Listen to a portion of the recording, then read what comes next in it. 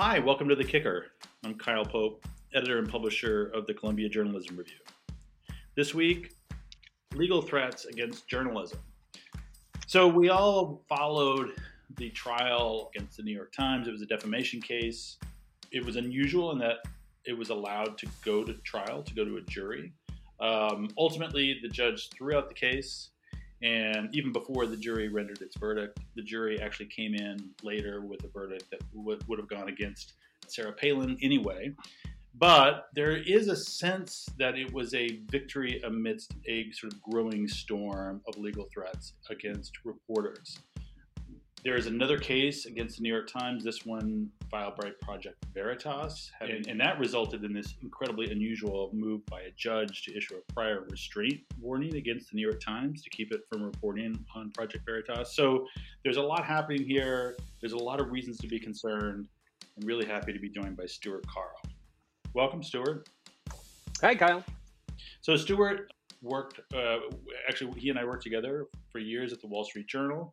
He was the lawyer for Reuters, and the job that he's most proud of, probably in his career, has been the fact that he's a lawyer for CJR. Everything else pales by comparison. Everything else, and he still does that for us, as well as you're also an investor, a media investor.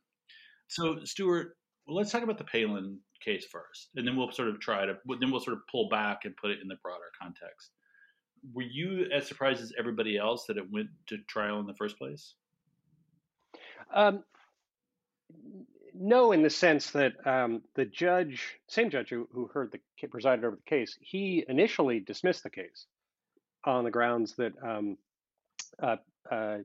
Governor Palin wouldn't be able to prove actual malice, that her allegations were not sufficient. That was appealed to the Second Circuit.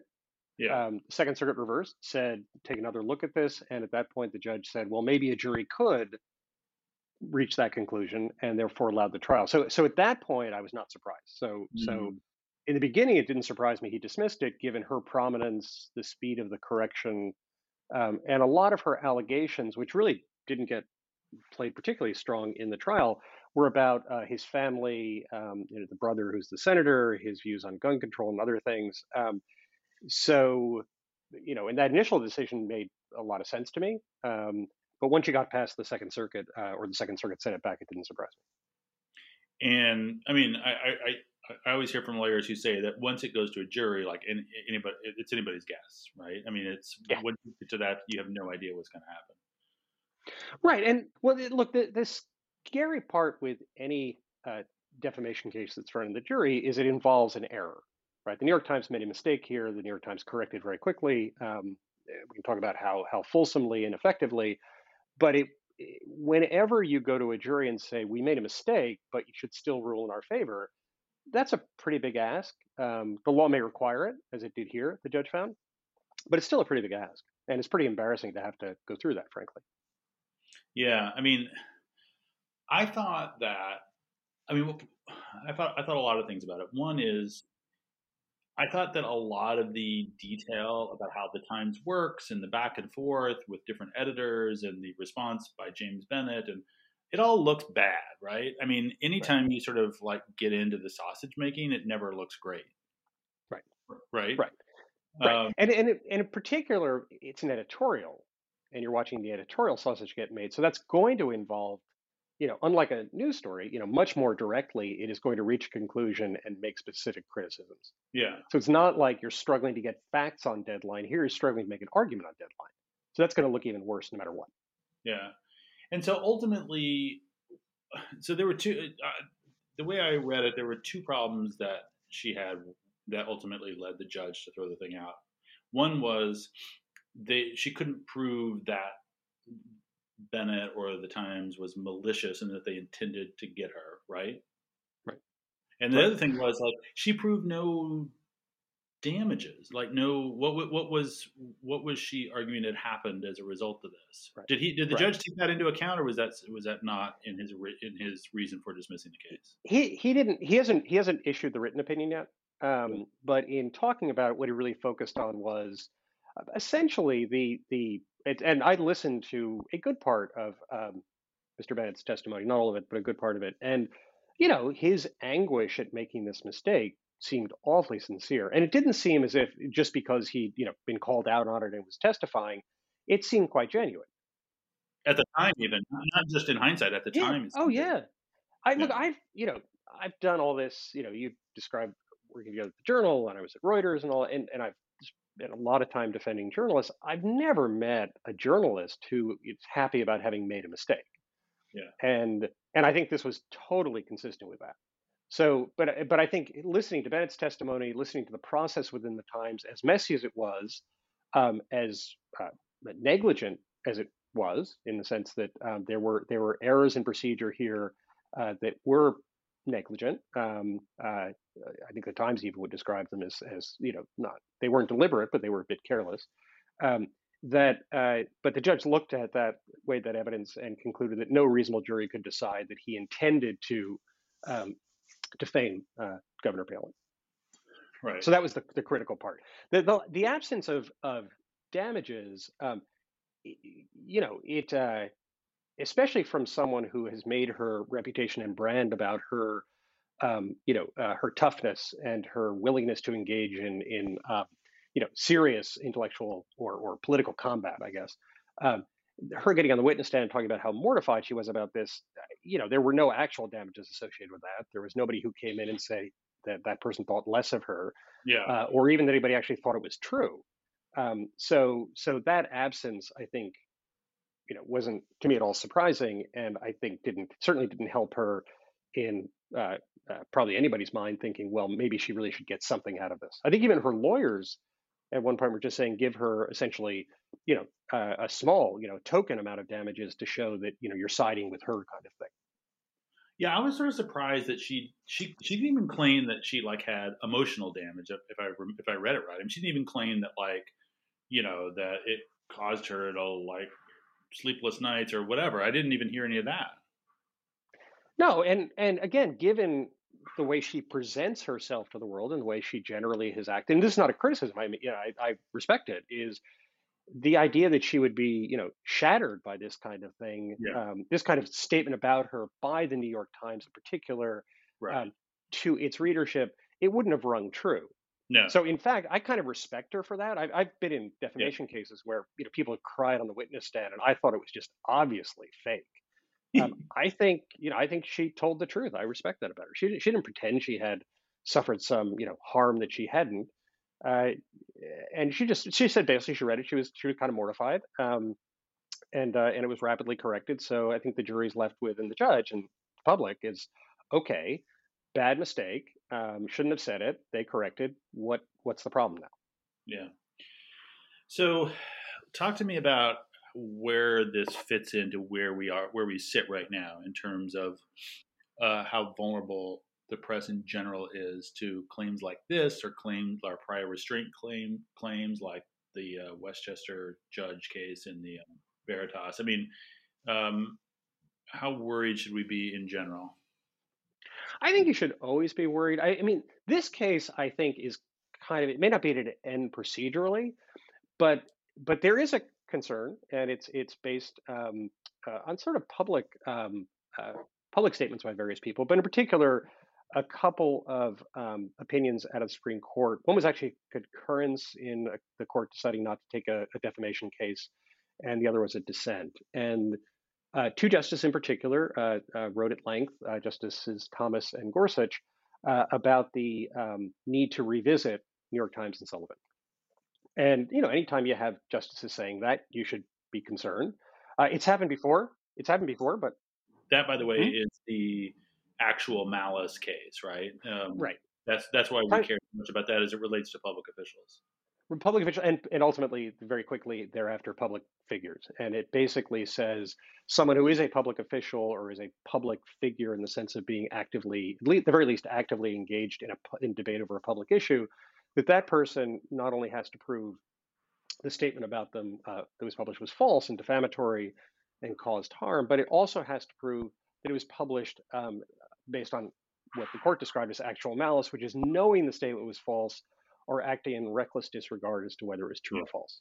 yeah, So that's the core holding that the United States at that point became the first country really to engage with the idea of protecting speech on matters of public concern about public officials and these sort of prominent people, even if the statement was false. And that was a break from certainly common law precedent and precedent around the world. And even as this is being criticized by these justices, and there's a lot of discussion about it, most of the rest of the world is sort of following along with the United States approach and protecting far more speech that is inaccurate, but is on matters of public concern or about public officials, and therefore there is a protection as long as basically you tried to get it right as the speaker. So if you Right. try to get it right, you should be protected, or that speech should be protected. And that incentive to do better journalism is kind of at the heart of why I think that opinion, Times and Sullivan, that approach, has been followed broadly in the world. Yeah. But so I do think that so that does raise the issue. Look, I don't think this is the case that's going to overturn Times and Sullivan if the court wants to. If you look at it, this is speech about this editorial was about an incredibly important matter, the shooting of these public officials, including a member of the House of Representatives. It was in the context of a political act. It was highly discussed. It's got gun violence, all that. I just don't think that's the one where the court's going to say, and you have Governor Palin, who was a former vice presidential candidate who was actively engaged in the public arena. How much she was at this point, you can debate, but she certainly was in 2011 when her PAC published the original advertisement. I don't think that's the one where the court's going to go back and say, maybe this is the kind of speech that we really shouldn't protect, or they shouldn't be protected.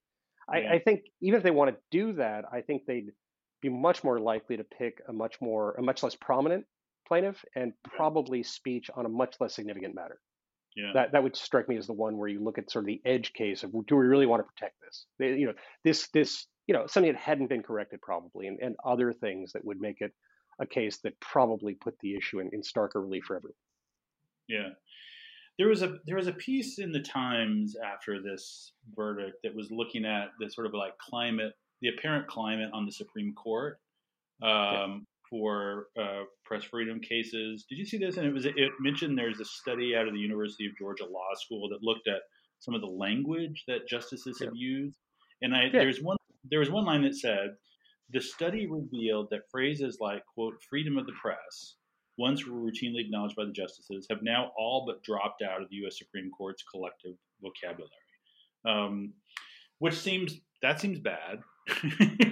Right? Well, yeah, but you'd have to look at it. It's like a lot of data points.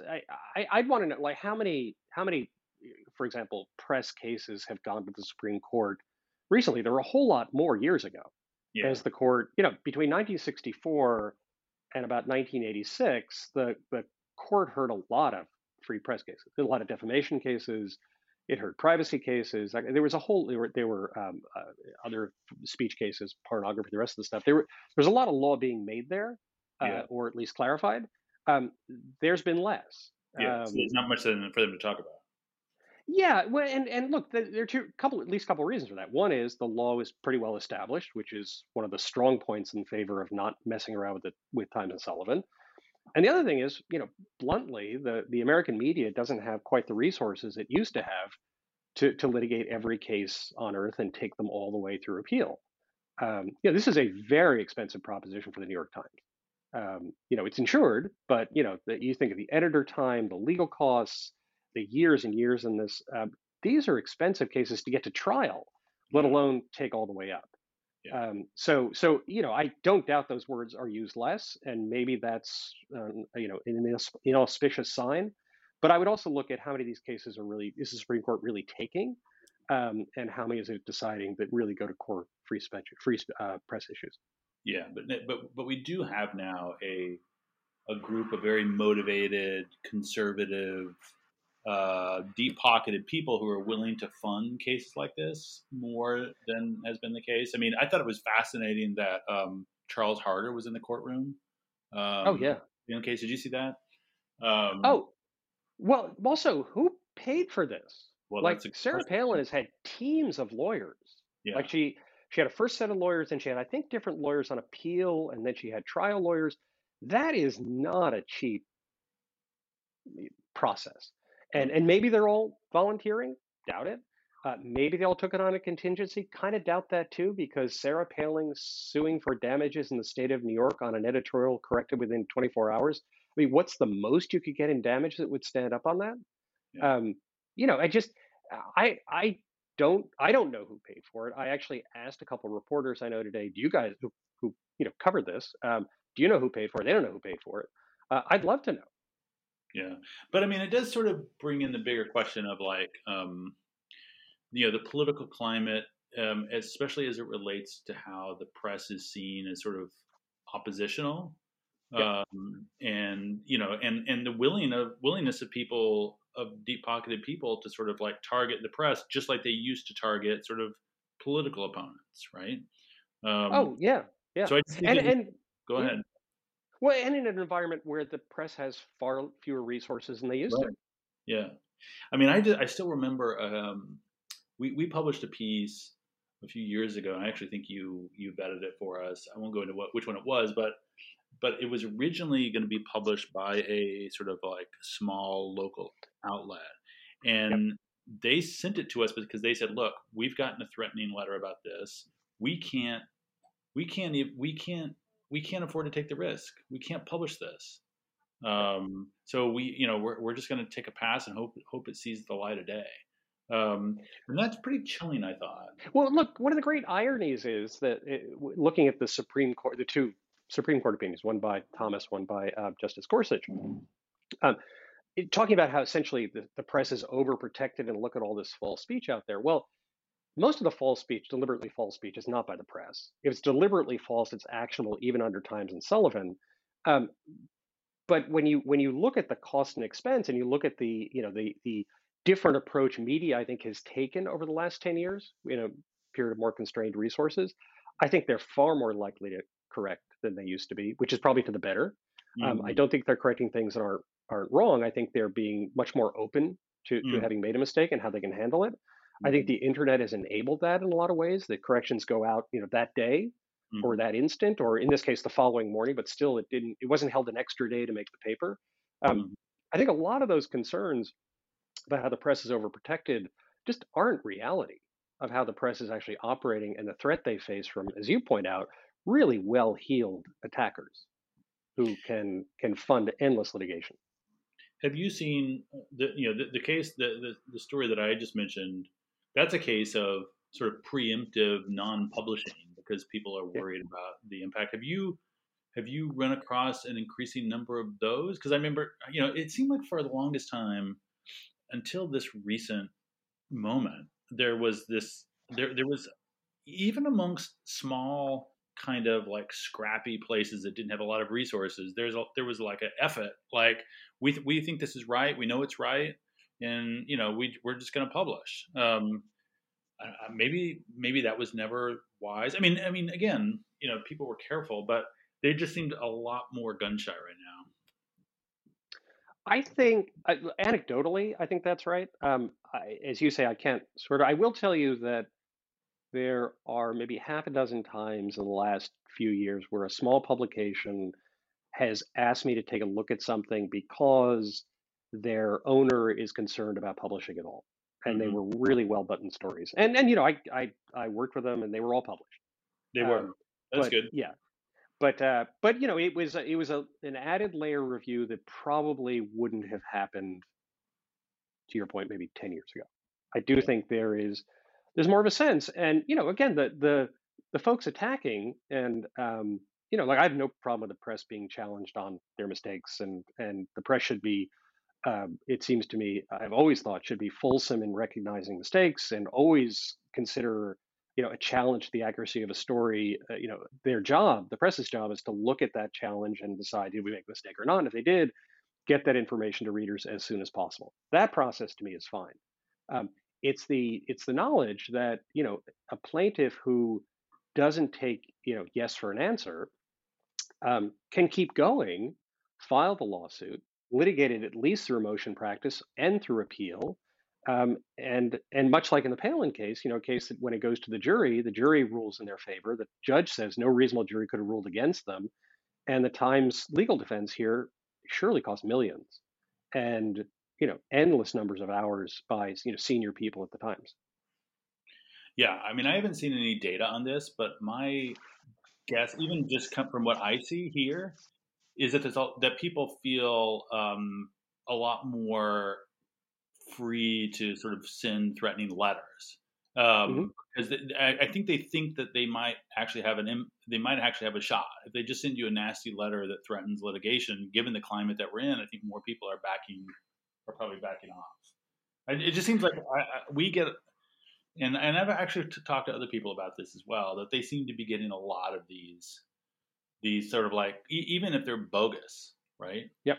I don't know. Is that you agree with that? I, it may be. Again, I don't think it's a bad thing for someone to engage with the subject of a story, to engage with a journalist reporting on it. Yeah. And if it comes in the form of "we're going to sue you if you publish anything," that's not particularly productive. If it comes in the form of, here are the facts that you don't understand, and if you get these wrong, I'll sue you. I don't like the "I'll sue you" part of it, but I like the fact that they're engaging over the facts. Yeah. So I don't think that's necessarily a terrible thing. I think the problem is that Yeah, because I guess actually what I was talking about more was piece already ran. You engage yeah, with them. The piece ran. They're saying unless you take it down, we get that a lot, yeah, or change this, we're going to sue you. yeah. I think that I can't tell you there are more than there used to be. There may be, and I think there are probably more lawyers who are willing to write those letters than there were years earlier because it, it is, again, it's expensive for the press, and maybe they're more willing, and the digital format perhaps makes it easier to do. I wouldn't be surprised if there are more of them. I don't know whether they're more or less effective than they used to be. Hmm.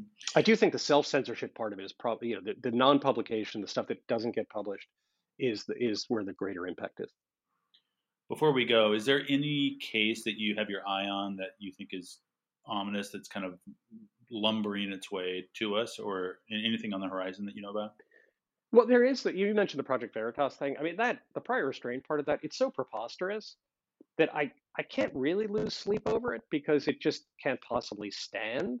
But I would watch that. I think the other thing I think is the broad area of privacy and how that um, claims of privacy will impact reporting. There was a case that actually the English Supreme Court handed down, I think yesterday, which I've been watching for a while, and I think it happened after probably, well, it was in my materials for this year, but it's a case involving basically a report on a by Bloomberg on a executive for a company who was being investigated.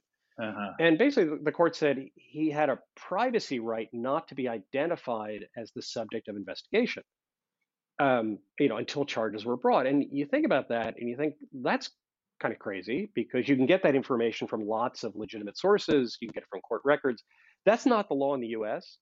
But I do think privacy is an area which is less developed as a press protection. I think the public and judiciary are much more open to limitations that protect privacy.